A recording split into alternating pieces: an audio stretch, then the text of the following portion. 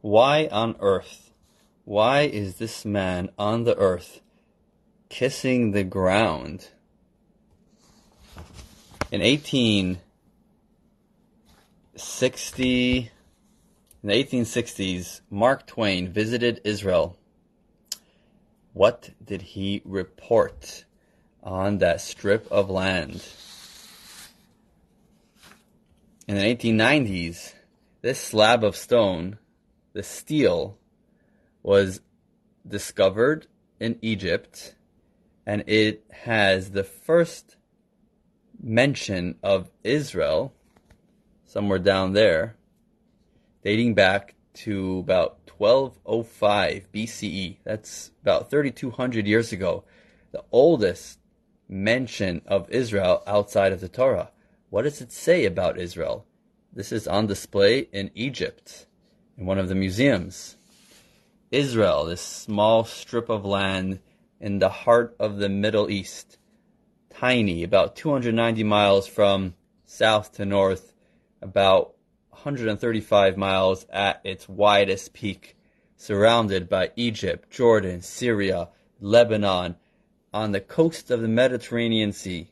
What is the Jewish claim and connection to this piece of coveted real estate, where millions of Jewish people now reside? They speak Hebrew, they use the shekel, and they eat falafel.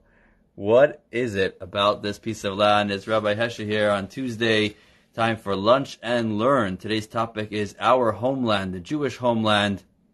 What does the Torah say about the Holy Land, the Promised Land, the biblical land of Israel? Welcome, Brian, Jody, Roy, Mark, everybody joining on today, and those that will be listening once this gets uploaded. Today's lesson has a source sheet as usual. Today is lesson number 201. We're starting a new series, I guess.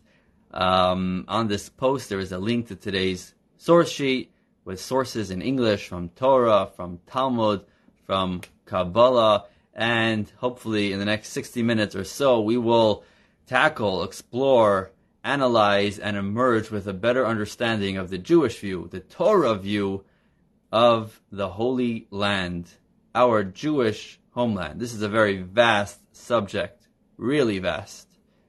However, we will try and touch upon some of the core ideas that the Torah has to share about this land, and we are going to jump right in with our source sheet divided into 4 sections.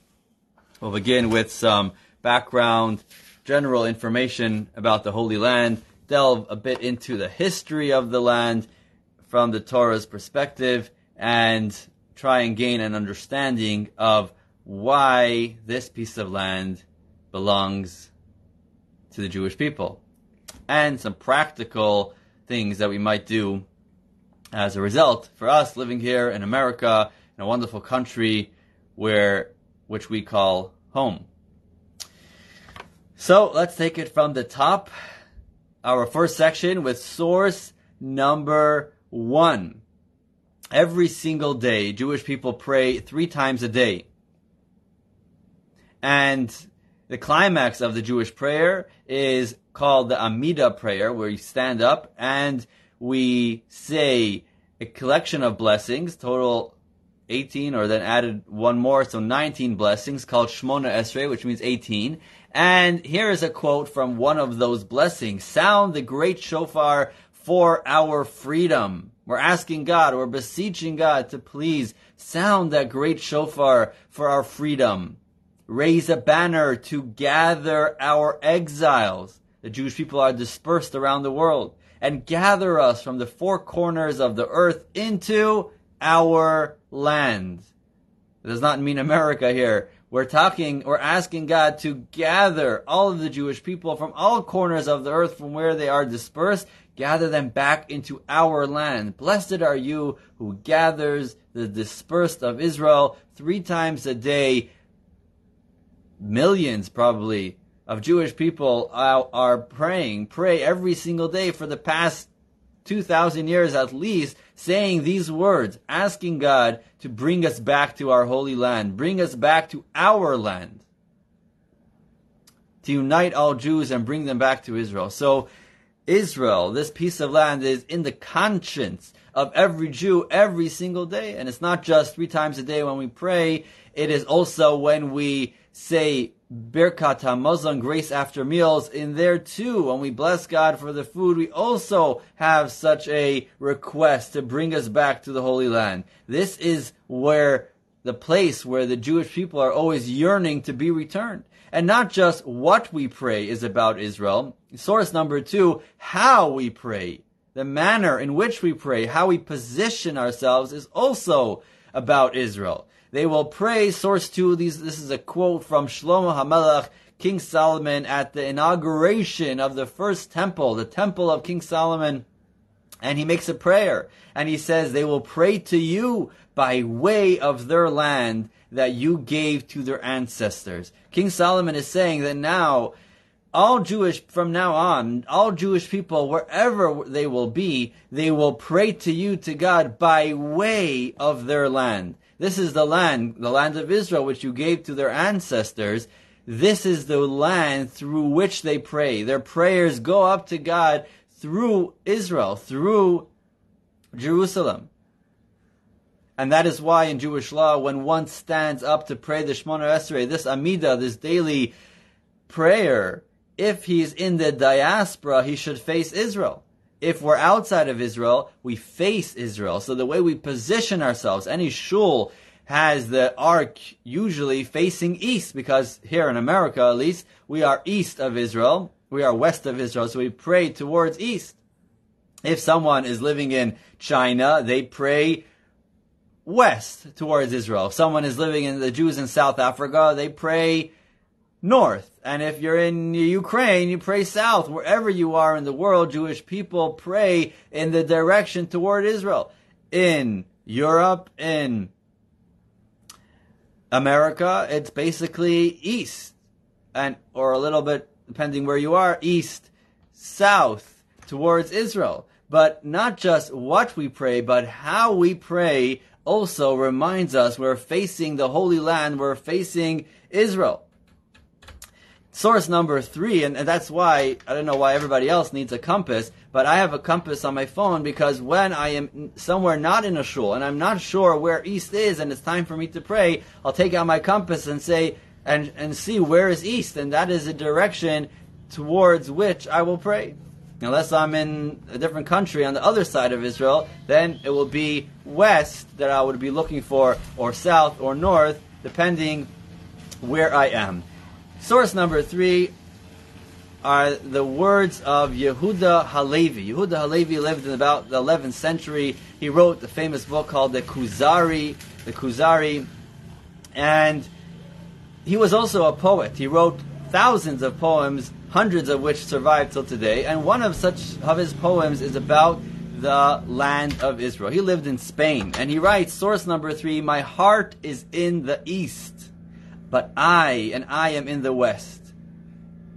He's in Spain, west from Israel. But my heart, he says, is in the east. This is from Hebrew. It rhymes. It shall be as easy for me to forsake all the bounty of Spain as it is precious for me to behold the dust of the desolate abode. He had such a desire and yearning to at least see the abode, the Holy Land, even though that it's desolate and there's just dust, that would be more precious than all of the bounty of Spain. And he pretty much summed up what Jewish people feel and have felt since the times that we actually had our independence in Israel 2,000 years ago with the Second Temple era.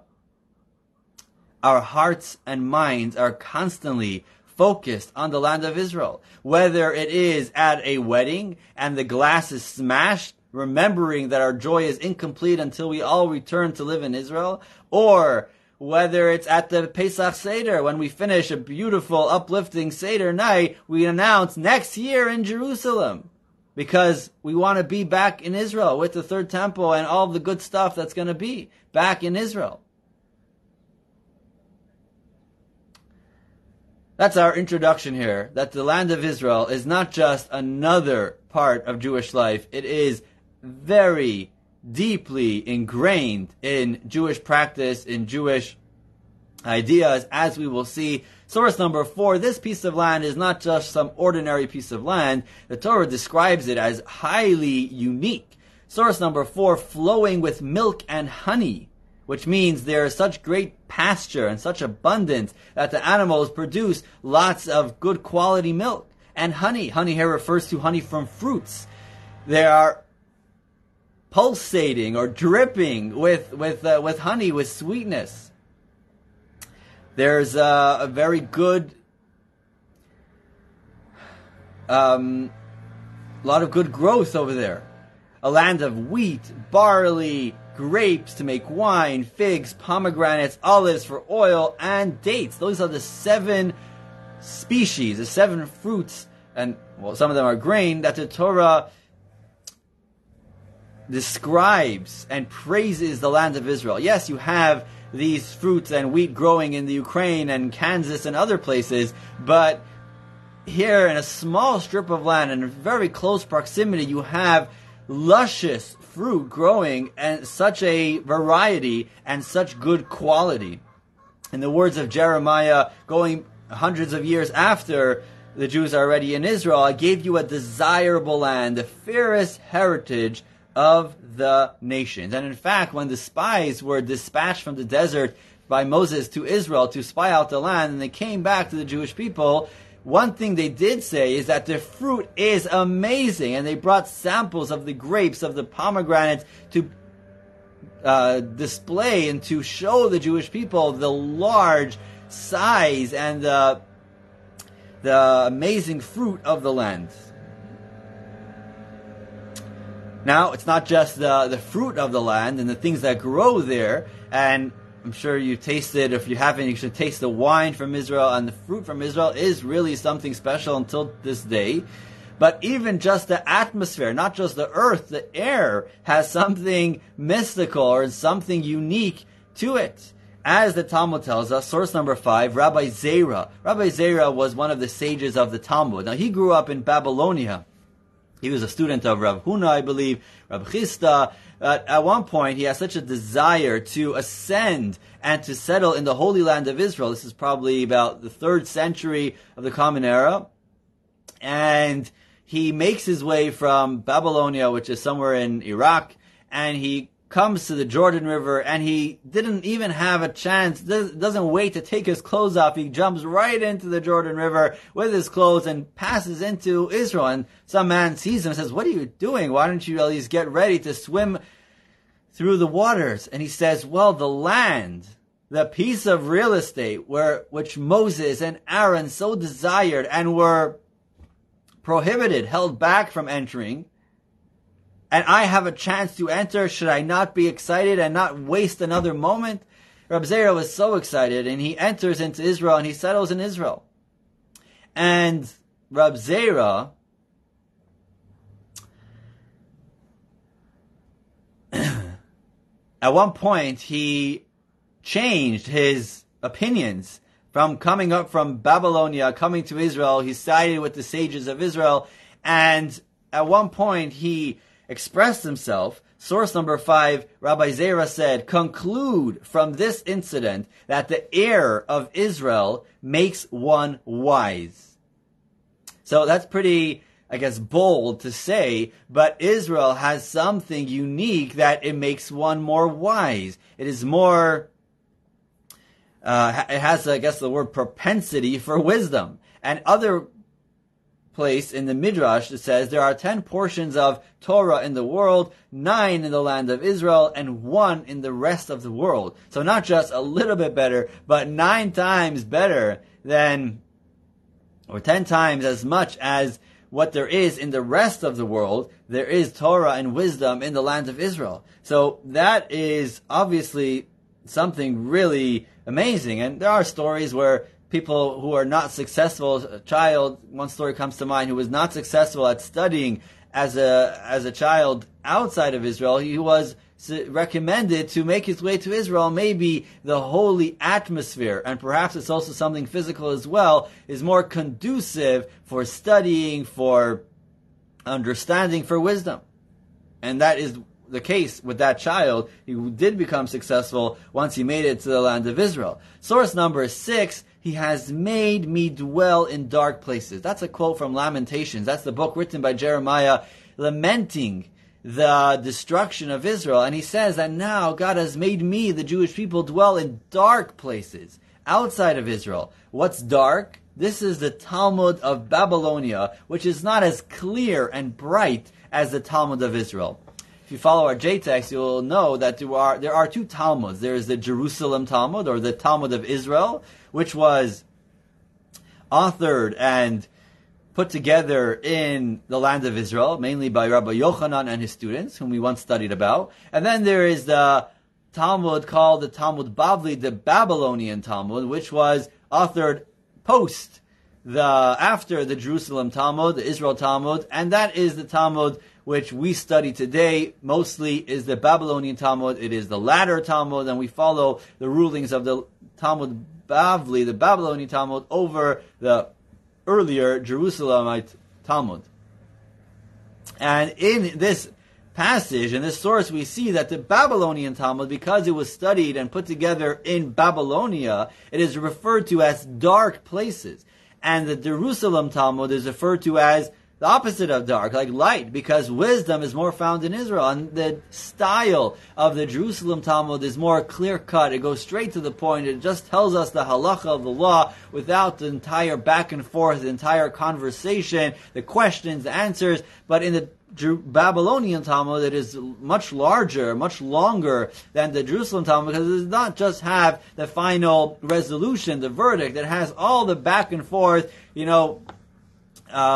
sort of what the court would go through until it gets to its verdict. The Babylonian Talmud has a question, then an answer, then a proof, and then a disagreement, and then finally we get from one idea into another idea until we get to a resolution. And that is the Babylonian Talmud. So obviously there's something unique about Israel. However, it is interesting that, as we continue in source number 6, the Jerusalem approach focuses on content. What? While the Babylonian Talmud is all about process. How?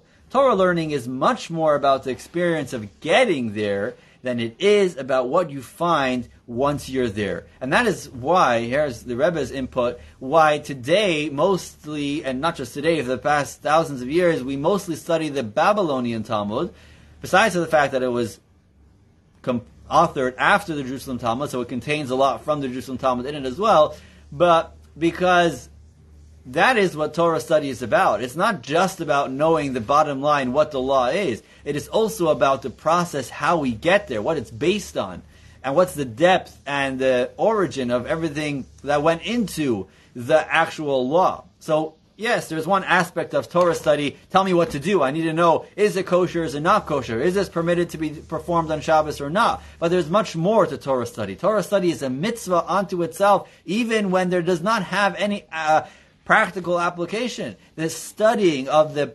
process of getting there, the toil, the process itself, analyzing the information, that itself is a mitzvah, and that is wrapping our brains, uniting ourselves with the wisdom of God, and that itself has a purpose. So if you walk into yeshiva, they're debating, they're talking about cows and sheep that gored, not because it's practical, but because it's God's wisdom. Yes, it is a form of teaching us how to study, and eventually we'll understand how to extrapolate a verdict, but it is also and mainly about the process, which is in the Babylonian Talmud. But for today's discussion, we're definitely highlighting the advantage of the Jerusalem Talmud, which was authored in Israel, because it is referred to as a bright place, whereas the Babylonian Talmud is referred to in the verse as a dark place, because it is not as clear.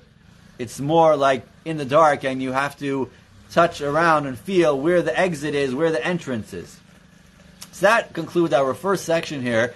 Just a bit of an entry into the topic of Israel, showing how Israel is central to Jewish life, is a very unique place that the Torah continues to praise in various ways.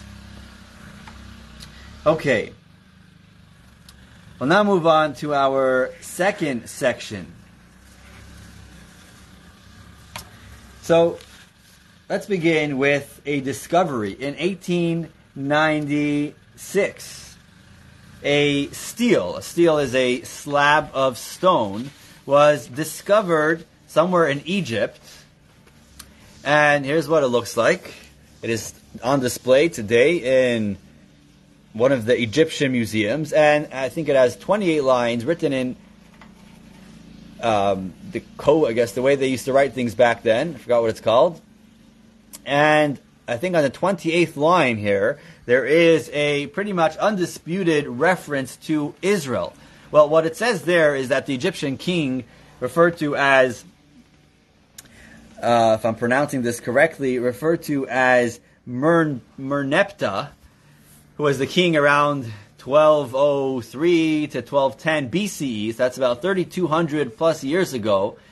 It described, I think it was found near his grave or his tombstone, and it describes his successful war campaigns, and it describes Israel as being laid to West, and it makes reference to cities in Israel, I believe Gezer and other biblical cities. At least in his view, Israel was his seed, the seed of Israel was laid waste. But that is, I believe, the oldest reference to Israel in that area, in that strip of land, besides for the Torah, obviously, which mentions the Jewish people, the people of Israel in that land. So the first point we'll make here is that Israel has been the homeland for Jewish people. That's point number one. Point number two is that even before the land became a homeland for the Jewish people, this land was given as a gift to the Jewish people. So let's take it from the sources. Source number 7. Here is an ancient book called Maccabees. It is not included in the Jewish Bible, but it is a book written about 1900 years ago about the Maccabees. The Maccabees was a family, Judah the Maccabee, and he had a brother, Shimon, and they, after driving the Greeks out of Israel, established a Jewish independent government. Until then, after the destruction of the first temple, they were exiled to Babylonia under the Babylonians. Then the Persians ruled Israel, who defeated the Babylonians. Then the Greeks came. And then the Greeks were defeated, at least in Israel, by the Maccabees, by the Jewish guerrilla fighters, who established Jewish kingdom until some 200 years later, the Romans came and destroyed the temple and took over the region. So here is a letter, or written in this book called Maccabees, from Shimon, who was the high priest of the Jewish people and a leader of the Jewish people, to a Greek king at the time. It is not a foreign land. It is the heritage of our ancestors, which was for some time unjustly conquered, which we, upon obtaining the power to do so, have restored to ourselves. So we're not like coming to Mexico and conquering new territories, or Puerto Rico from Spain. This is our homeland that the Maccabees are just restoring to ourselves. This is the heritage of our ancestors. So maybe the Babylonians, the Persians, and the Greeks for some time, maybe hundreds of years, not hundreds, but 200-300 years have 200 years have been ruling Israel. But now we are merely restoring. It is not occupied or conquered territories. We are merely restoring them back to Jewish hands. So that is our first point over here. And we'll give some background to the land of Israel being a Jewish homeland since way back. Here goes. Source number 8. It starts with the first Jewish man. His name was Abraham. Abraham grew up in a place called Ur Kasdim, somewhere in Mesopotamia. Later he moved to Haran. But if you open the book of the Torah, again, this is a Jewish class, so we'll share sources from the Torah. God said to Avraham, the third portion in the book of Genesis and Bereshit opens up with the first clear instruction recorded in the Torah to Avraham. What's the first thing that God speaks to man, speaks to Abraham as the first Jew and tells him, go forth from your land to the land that I will show you. Where is this land? They came to the land of Canaan. And Avram passed through the land, and the Canaanites were then in the land. So Avram is a foreigner. He's coming from over the border, over the Euphrates River. He's coming from Haran, and he comes with his wife, with his brother-in-law Lot, and many of his, household members. He's still childless, and he makes his way into Israel. And who is living in the land of Torah doesn't keep it a secret. The Canaanites were living in the land of Israel at the time. Who were the Canaanites? Source number 9. Canaan. Canaanites, Canaanim, were descendants of a man named Canaan. Canaan was the grandson of Noah. Noah had 3 sons, Shem, Ham, and Yefet. Ham was the younger son who was disrespectful to his father, story unto itself, and his son Canaan, he has 4 sons. So Ham had 4 sons. Canaan, the youngest of the 4 sons, was at that time, his family and descendants were living in Israel at the time. Why is this important? Source number 9, the Canaanite was gradually conquering the land of Israel from the descendants of Shem.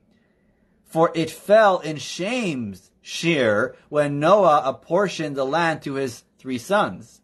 Therefore God said to Avram, I am destined to restore it to your children, who are of the descendants of Shem. Semites, we come from Sem or Shem in the proper Hebrew pronunciation, Shem was the great-great-grandfather of Abraham. Canaan was the great-great-grandson of Ham, the brother of Shem. Now when Noah came out of the ark, the whole world belonged to him and his son. So he apportioned the land. Says the Midrash that the strip of Israel was apportioned to the descendants of Shem, who Avraham was a 10th generation from Shem. But the Canaanites, who unrightfully were conquering that strip of land, were then successful and settled in the land of Israel. So the Torah tells us that God appears to Avram. Source number 10. God appeared to Avram and he said, to your seed I will give this land. This rightfully belongs to you, and not just to any of the rest of the descendants of Shem, but to your seed individually, specifically, particularly to your seed Avraham, I will give this land of Israel, this strip of land. So God brings Avram to this land and says, I'm going to give it to you, not just to you, to your seed. And if you might say, well, Avraham had other sons, he had Ishmael, and there were other descendants, seeds of Avram. Well, God said to Avram that here's the plan. I'll tell you when your seed will get to the land of Israel. Your seed will be strangers in a land that is not theirs, and they will enslave them and oppress them for 400 years. And the 4th generation will return here. Who is this referring to? Who did this happen to? This happened to the descendants of Abraham through Isaac, Jacob, and the 12 tribes, the Jewish people. They were oppressed by the Egyptians.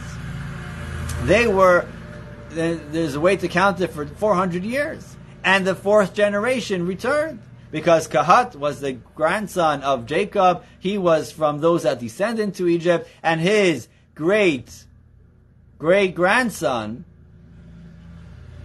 were those that returned to Israel after 40 years in the desert. So this whole story is about the Jewish people. And it's not just from that, but in source number 11, this is something which is repeated again and again, and it's probably the most repeated idea in the Torah, that this land of Israel is given to the Jewish people, the descendants of Abraham, Isaac, and Jacob. Source number 11, to you and your seed will I give all these lands, and I will establish the oath that I swore to Abraham, your father. So here, God is speaking to Isaac, to Yitzchak, the son of Avraham, the son of Abraham, telling him that that promise, that covenant, that oath that God had given to Avraham, I will give to your seed, not Yishmael, the other son of Avraham, to Isaac. And continuing the next generation, the land that I gave to Avram and to Yitzchak, I will give to you and to your seed after you will I give the land. To your seed after you will I give the land. And when God is speaking to Jacob, who is the son of Isaac and the grandson of Avram, God reiterates and says, it is to you and to your descendants that I will give the land of Israel. And this is repeated again and again when Joseph is in Egypt and the Jewish people are living in Egypt. And it is time for Joseph to pass away. He again tells the Jewish people, we're only in Egypt temporarily. We're going to leave one day and be brought back to the land of Israel as God had promised our ancestors. And when God appeared to Moses in the burning bush, what did he tell him? He said, I will take the Jewish people out of Egypt and bring them back to the land flowing with milk and honey. That's the first reference to the flowing of milk and honey. And it's repeated again, again, and again. And sure enough,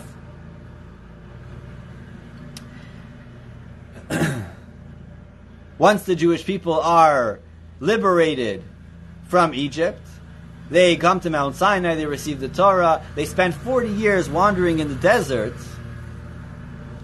where they receive mitzvahs, they receive commandments, they receive the Torah. Out of the 613 commandments, more than half of them are only applicable in the land of Israel. They're only in effect, they're only mandatory in the land of Israel. All the agricultural laws, all the laws of the sabbatical years and the jubilee years and the tithes, all of these things are biblically only obligatory in the land of Israel. They are dependent on the Jews living in Israel. It did not happen. It was not in effect while they were in the desert or while Jewish people are out of Israel. Source number 12, when you cross the Jordan into the land of Canaan, this is, the Jewish people are on the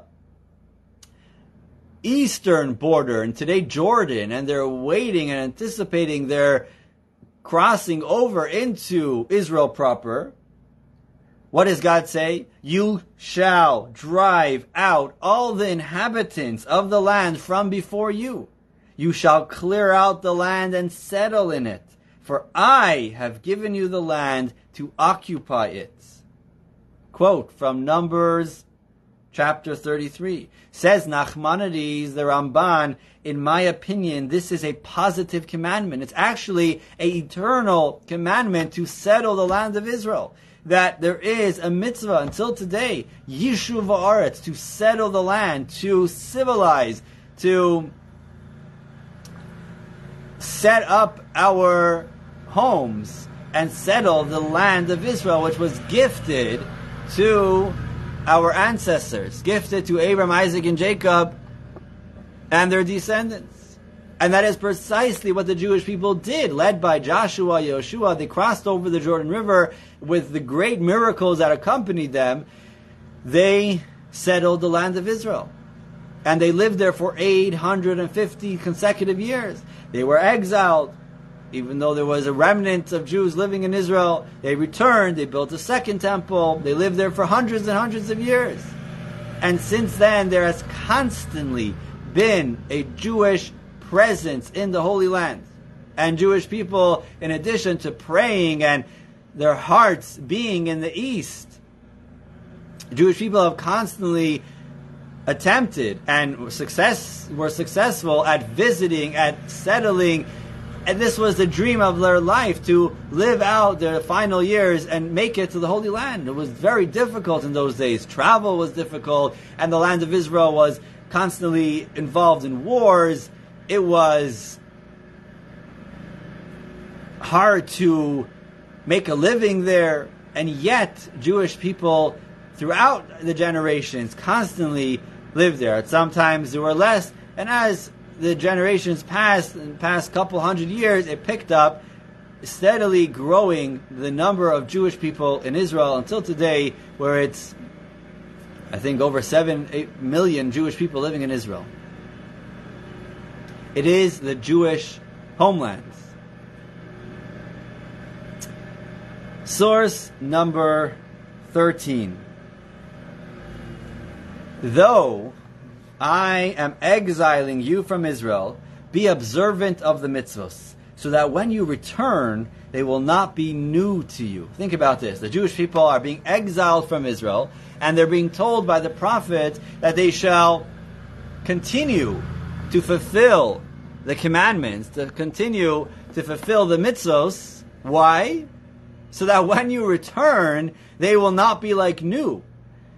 Says Nachmanides, the mitzvos were given primarily to be fulfilled in Israel. That is the best, and that's what was intended for Jews to live in Israel and to fulfill the Torah and follow the commandments while living in Israel. The commandments that we still do, about 270 of the 613, which are obligatory and applicable in the diaspora outside of Israel. So there are many that we cannot fulfill. But even those that we do fulfill, they're merely called signs that we should not forget these commandments and keeping up these commandments, so that when we return, we should be accustomed and it shouldn't be new. So that's pretty extreme, telling us that that we have Israel, that we were given Israel, and we should be living in Israel, that is where the mitzvahs were primarily given to be fulfilled. That's amazing.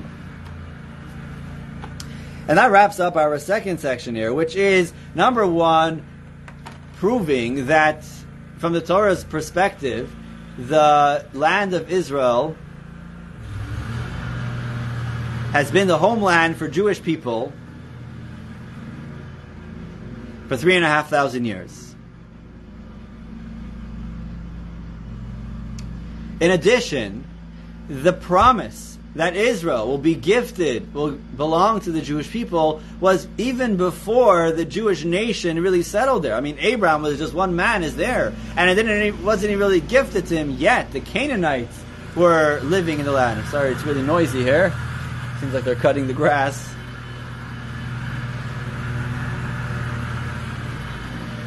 It was a gift to the Jewish people. So here's how Israel is different. The relationship, the connection, the ownership between the Jewish people and Israel is very different than the relationship of other citizens to their country.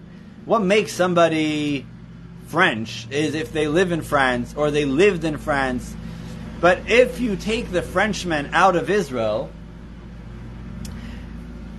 for how many generations are the descendants going to still be French? Maybe the first few generations they'll keep up celebrating French holidays, French culture, French way of life, but eventually the children being born, the grandchildren and great-grandchildren being born in France and assimilating into being born out of France, being born, in America, will begin to forget and assimilate. Because it is the land that creates their culture or their way of life. So if you go away, then you're disconnected. But the Jewish people's connection to the land of Israel is not because they're living there.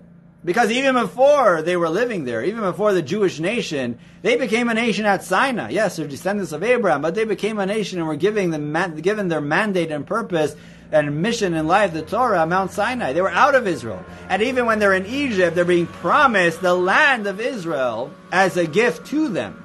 So that's why Israel being connected to the Jew is not because the Jew lives there. Because for most of our history, or a majority of our history, we do not live as a nation fully in the land of Israel. And yet, it is still so much connected to the Jews because, to put it this way, the Frenchmen belong to France. When they're connected to France, when they're living in France, that's what makes them French. But the land does not belong to the Frenchmen. The Frenchmen can leave and France will still be France. But Israel is different. Israel, it's not like the Jew belongs to Israel, that if the Jew is in Israel, then he's a Jew, and if he leaves Israel, he's not, because we have something which is beyond Israel that connects us and keeps us as a people. That is the Torah. Rather, not that the Jew belongs to Israel, but Israel belongs to the Jew. The Jew preceded Israel. The Jew was at Sinai. And at Sinai, in the Torah, the land of Israel was gifted to the Jewish people. So not that the Jew belongs to Israel, but Israel belongs to the Jew. And it is amazing that, getting back to our quote from Mark Twain, who visited Israel in the 1860s, what does Mark Twain say about Israel? What happened in the 1860s? Mark Twain says the place is a heartbroken land. It's dreary. There is no reason why you would want to live there. It is hopeless. And yet, that's not how the Torah describes the land when the Jewish people lived there, and not how Josephus describes the land hundreds and hundreds of years after the Jews lived there. It was a place of such abundance, of such growth, and such success. Somehow the land also remembers Israel. Not just the Jew remembers Israel, the land remembers the Jew. And I don't think there has been a nation that settled in the land and governed the land as an independent people and developed the land and cultivated the land besides the Jews.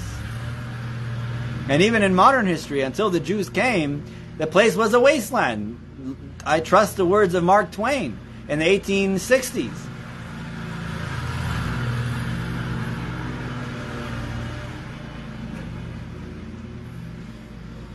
That wraps up our second section here, and we move on to our next section. So Israel is a really amazing place, great place, and they say that when God was creating the land of Israel, He told His angels, this is an amazing piece of real estate, and I plan to give it to the Jews.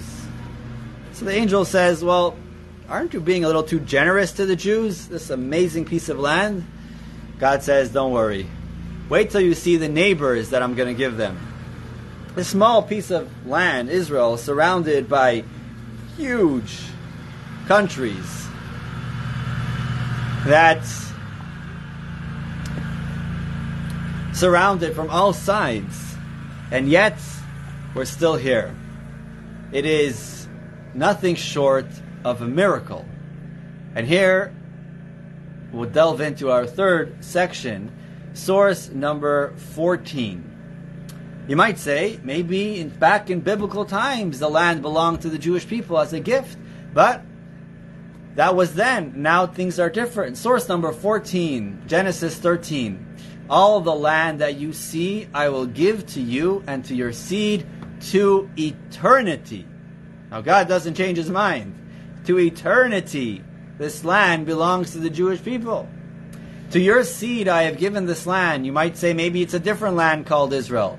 So, Torah doesn't leave us in the dark. The Torah gives us the borders of this strip of land. From the river of Egypt until the great Euphrates River and all directions of the Mediterranean side on the west, and all of the landmarks on the borders and the cities are described in the Torah. This is the land that is gifted to the Jewish people for eternity. Source number 15. We open the Torah, book of Genesis. The book begins with describing the 6 days of creation. In the beginning, God created the heaven and earth. Rashi, who is the primary commentator, Rabbi Shlomo Yitzchaki, on the Torah, opens his commentary with the following question. Why did the Torah begin with describing creation? The Torah is a book of teaching. It is not a history book. If it was a history book, it leaves out a whole lot of history. The Torah, as its name, Torah, which it means instructions, is a book of law, a book of instructions, guidance for the Jewish people. So why start with stories of creation? This is Rashi's question.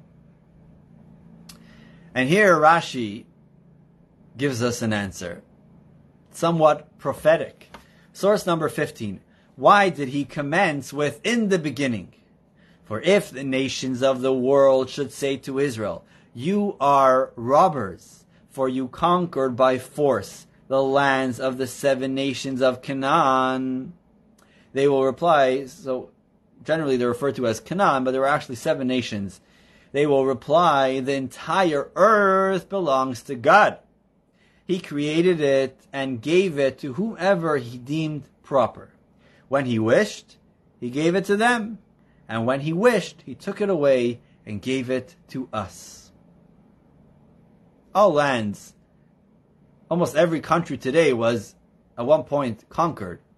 But here, we're not talking about conquering, that Israel conquered the land, which is a separate discussion. We're not going into politics now. But we're talking about from a religious perspective. Rashi tells us that with the Torah sharing with us, right at the beginning, the story of creation, it is in order for us to be able to answer the nations of the world. Interesting. It doesn't say the inhabitants of the land are complaining. The nations of the whole world. Sounds familiar. The nations of the world have a problem with the Jewish people living in Israel. And they say, "You are stealers, you're robbers. You conquered it from another nation." So what do we answer? We don't answer that we always lived here. We don't answer we have international law, the Balfour Declaration, or the League of Nations resolution mandate, or the resolution of the United Nations in 1947. That's not what we answer. Those are all nice and helpful. Not because we were defending ourselves during the wars in 48 and 67. No. What do we answer? What does the Torah say? We answer, God created this world. It says, the Torah is teaching us, God created the world in 6 days. He created it. He created Israel. He gave it to those nations first for some time. And then he told us to come and settle there. Told the Jewish people. So what do you want from us? Part of God's wish. He gave it to them. And when they deserved to be relocated, when he wished, he took it away and gave it to us. Source number 16. The question is why? Why did God give this strip of land specifically to the Jewish people? Even before the Jewish people settled there, right? God tells Avram to leave his hometown, leave Ur Kasdim, leave Mesopotamia, to make his way to Israel, and says, "This is the strip of land I'm going to give you and your descendants, specifically the Jewish people," and it's repeated again and again. Why? Why is it so important? Jewish people are seemingly maybe like a religion. We're a nation that we're without borders. We can continue as we do, living in the diaspora. We continue to keep up and follow the Torah, the values and tradition and commandments. Why do we need a strip of land? Because it's a tool. It's a tool for us to fulfill our mission. God made us a people at Sinai and gave us the land of Israel as a tool, as a space to implement the Torah, its commandments, and to create a holy, sacred, sanctified society. Take a piece of land which was riddled with idol worship by the previous nations, which was very low behaviors were going on in Israel, and to take this place and to transform it and to elevate it into a holy abode, that was the Jewish mission. Source number 16. Avraham. What was Avram all about? The father of the Jewish people. We're about holiness. Avram called there in the name of the Lord. When he first came to Israel, what did he do? He started a following. He introduced the one and only Creator, God Almighty, to the masses. He made the call, thereby teaching. Not just he called out himself, he gathered others around, and he taught, he inspired, he was a guide and mentor, teaching that our father Avraham caused the name of God to be uttered by the mouth of every passerby, not just doing so on his own, but teaching others. As Isaiah the prophet later said, "I will make you a light of nations, so that my salvation shall be until the end of the earth. All humans are God's creations, are God's people. The Jewish people, as in the words of Isaiah, are meant to be a guiding light, a sample, a model of a sacred way of life.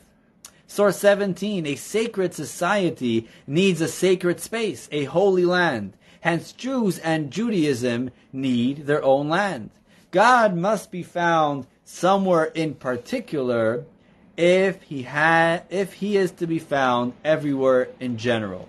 So if we want to bring God to the world and follow in the ways of Abraham, of proclaiming and sharing faith and goodness to the rest of humanity, we need a place, a space where we can create a sacred society, a holy land, which will be as a model for all others, all neighboring countries.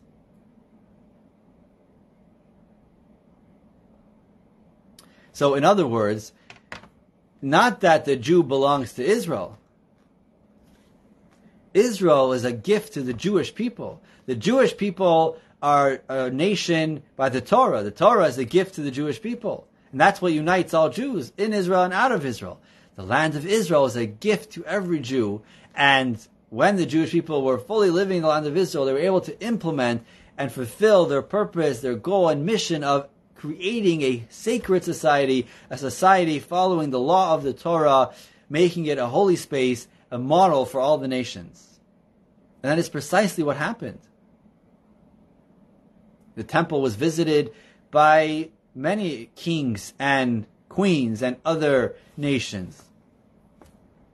Source number 18. Now we understand why it was precisely this strip of land that was chosen.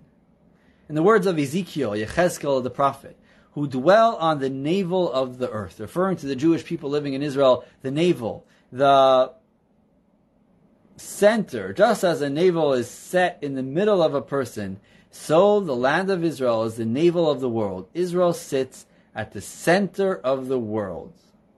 If you look at the map here, you'll see just that. The old world consisted of Eurasia, Europe here, and Asia, and Africa. And right in the middle of all of this civilized area is Israel, right? We can't really see it there, but there's Egypt, and there's Jordan, and right there on the banks of the Mediterranean Sea is Israel. So you cannot travel from Africa to Asia and Europe unless you pass through this small strip of land. Israel is as a center over here. That makes it for the best place for the Jewish people to be situated to cast the light onto the nations. Source 19, the old world consisted of two great land masses, Eurasia and Africa. It was impossible to travel between them without passing through Israel. It was the crossroads of civilization. It is where the Jewish nation can most effectively fulfill the vision of Abraham. It is the most suitable place to connect to God and the primary location where a light unto the nations can become a reality.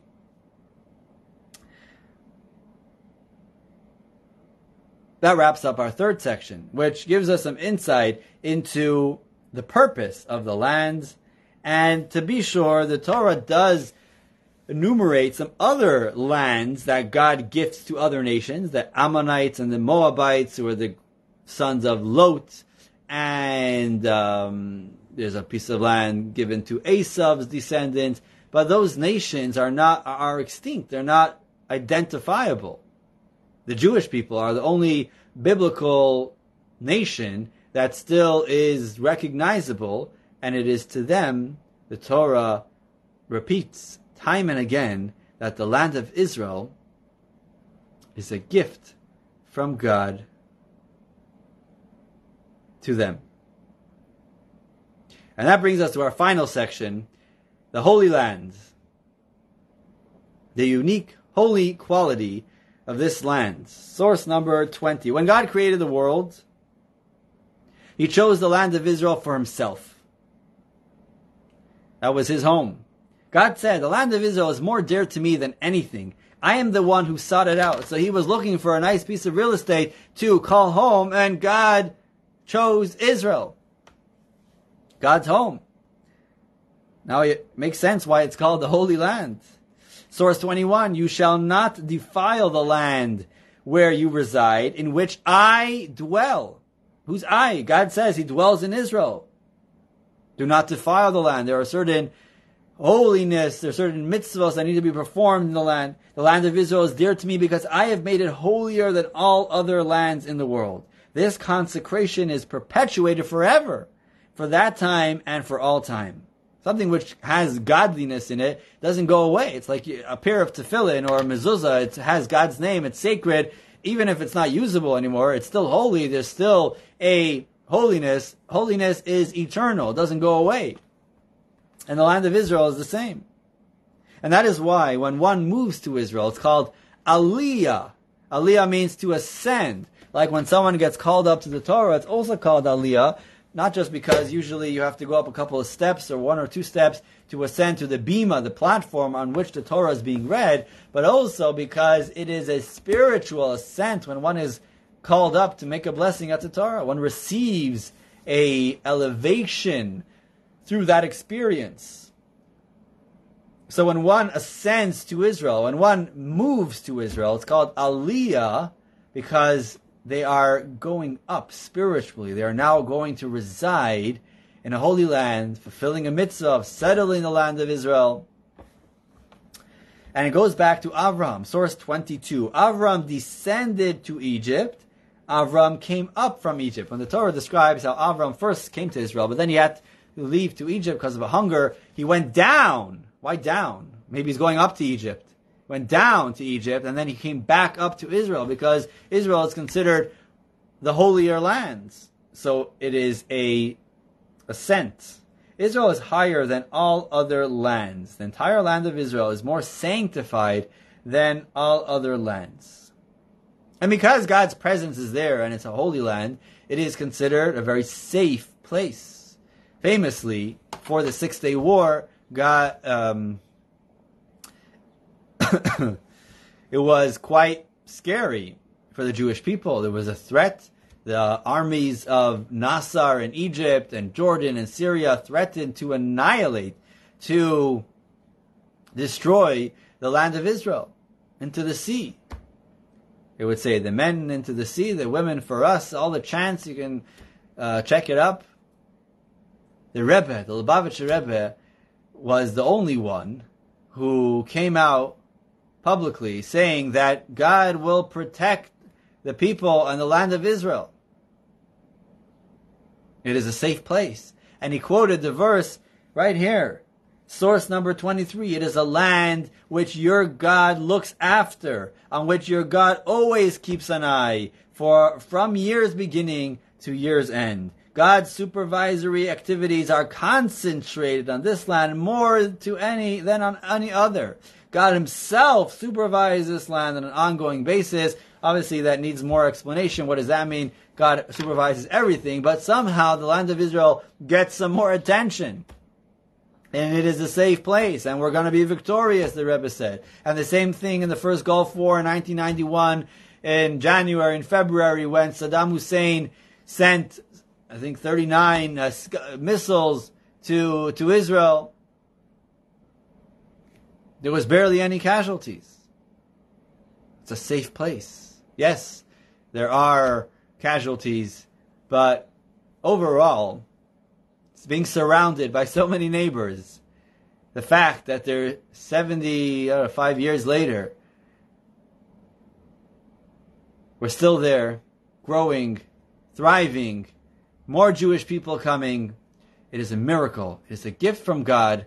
It's a holy land. And by Jews living there, they're fulfilling a mitzvah of settling the land.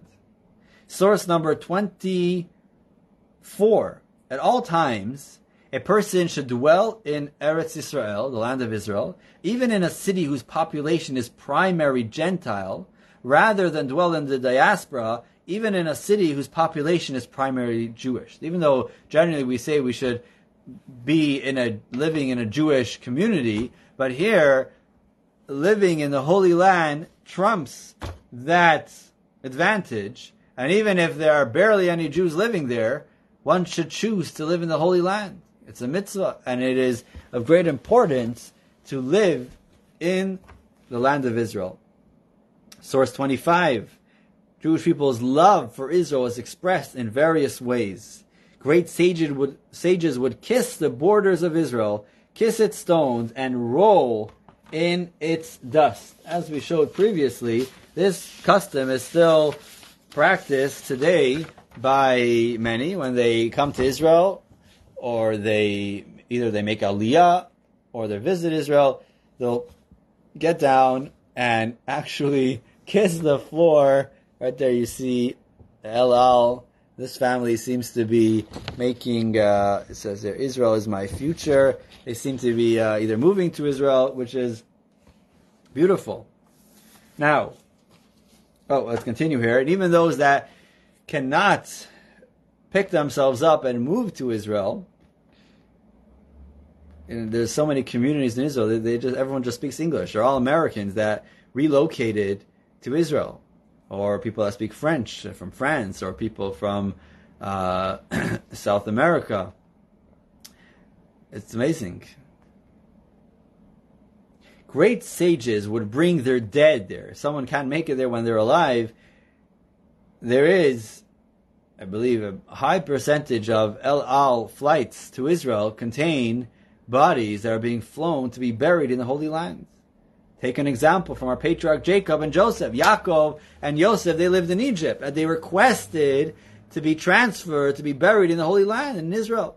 Maimonides, who writes this, he also requested that, and he's buried in Tiberias, the city on the Kinneret, on the Sea of the Galil. And many other sages that lived in Babylonia asked to be buried in Israel. At that time, it was much more difficult to transfer a body all the way to Israel by ship or by camel, donkey. Today, it's much easier with planes. And that brings us to our final quote, source here for today, that back in the day it was the dream of every Jew to make it to Israel. And we have those that did. Throughout the generations, we have records of great sages that relocated, settled in Israel despite the difficulties, despite the poverty. Israel was not very developed. There was no jobs there. It was hard to live there. And therefore, Jewish people around the world felt a honor and a privilege to support their brethren, their brothers and sisters in Israel. So those that did make the long trek and the hard move of relocating and settling the land of Israel, their homeland, were supported mostly by foreign charity supporting them. For hundreds of years, there were what's called shadarim. There were like messengers that would travel from Israel around to the different Jewish communities, collecting money for the Jewish settlements in Israel, for the yeshivas, for food, for everything, to be able to help the Jewish people living in Israel. It wasn't easy to settle there. In recent history, it's much easier. So here are two things that we could do. And even if someone wanted to visit Israel then, we have those that visited. You have the Binyamin from Toledo, I believe. He wrote all of his travels and recorded this. It's from the, I think, 12th century. But it wasn't easy to visit. Now, thank God, with planes, it's, in 10, 11 hours, you can be in Ben Gurion Airport. Source number 26. The poor of his own city take precedence over the poor of other cities. And the poor that dwell in the Holy Land take precedence over those that dwell in other lands. Code of Jewish Law, Shulchan Aruch, that if we have funds, where should we allocate those funds? Before we give it to the monkeys in Africa, we should allocate it to our brothers and sisters in our own town, in our own city. And after that, between one Jewish community over another, the people of Israel take precedence. Anyone who walks 4 cubits in Israel is assured of a place in the world to come. So even if someone is not yet ready to relocate and make aliyah, just visiting and walking 4 cubits in Israel is something special and very highly recommended. If you haven't done it yet, it is a good idea to try and make that happen. So practically, what we can do is we could support the people of Israel, the development of Israel, and there are various charities that one can donate to uplift and help the settlement of the Jewish people in Israel. Number 2, we can make a visit there, besides being a very inspiring trip. So, just to put in one more point here, generally, moving to Israel is something which is recommended and encouraged. However, somebody who is in a leadership position, so for a rabbi of a community to pick himself up and leaving his community where they are without a proper leader who knows them and without leaving at least a proper replacement, that would not be okay. Because as long, you have to think of it as the captain of a ship. Captain of a ship is the one who leaves last. So as long as there are Jewish people, and I believe probably about half of the Jewish population or more lives outside of Israel, as long as there are Jewish people living outside of Israel, then they need inspiration. We need guidance. We need mentorship. We need institutions. We need to keep up Jewish life out of Israel. Because we have a Torah, we have commandments, and we have Jewish life out of Israel. So an individual who is able to pick himself up and leave, that's good. If somebody has some sort of leadership position, he's the head of a school, or even if, I don't know, if he's a doctor maybe, and there's no one really, let's say he's just a really good doctor and he's helping a lot of people and there's no one really going to be there to help them, then that would have to really be taken into the equation of, yes, for us it's beneficial to move to Israel, but what about the rest of the people here? Are they also moving with us? If we all move to Israel, that would be great. But that's not happening right now. So as long as Mashiach didn't come and there are Jews around, we need to be here to service them and create a Jewish community wherever Jewish people are. So that wraps up today's lesson about our homeland. And just to sum it up, the land of Israel is the homeland of the Jewish people since way back. Even when we didn't live there as a nation, we pray and we face and we're constantly conscious of our future return to the land of Israel. The land of Israel does not create the Jew. Israel belongs to the Jew. It is a gift from God. And that is the best and the ultimate claim, the right of the Jewish people to Israel. Not because we conquered it, rightfully defending ourselves. Not because of international law that gave us this piece of land. And not because of our safety after the Holocaust. Those are all good and good reasons. But ultimately, each of them can be refuted, can be rescinded. The ultimate reason is because in the Torah, in the Bible, God repeatedly gifts this strip of land to the Jewish people, the descendants, not just of Abraham, not just of Isaac, but of Abraham, Isaac, and Jacob. That's why the land is called Israel. Jacob's second name was Israel. And that's why in the stele from 3,200 years ago, the land is referred to as Israel, because the Jewish people have been living there for thousands of years. Thank you for joining us in today's lesson. Feel free to share this lesson so others can benefit and hopefully revamp or their view on what's going on without getting into politics. This is the Torah's approach, at least to my understanding, based on these sources of the land of Israel. Thank you, Gary. Thank you, Vicky and Yasha, everybody that joined us today, and Stan and Jack, for today's lesson number 201, exploring the land of Israel, the Jewish claim to our homeland.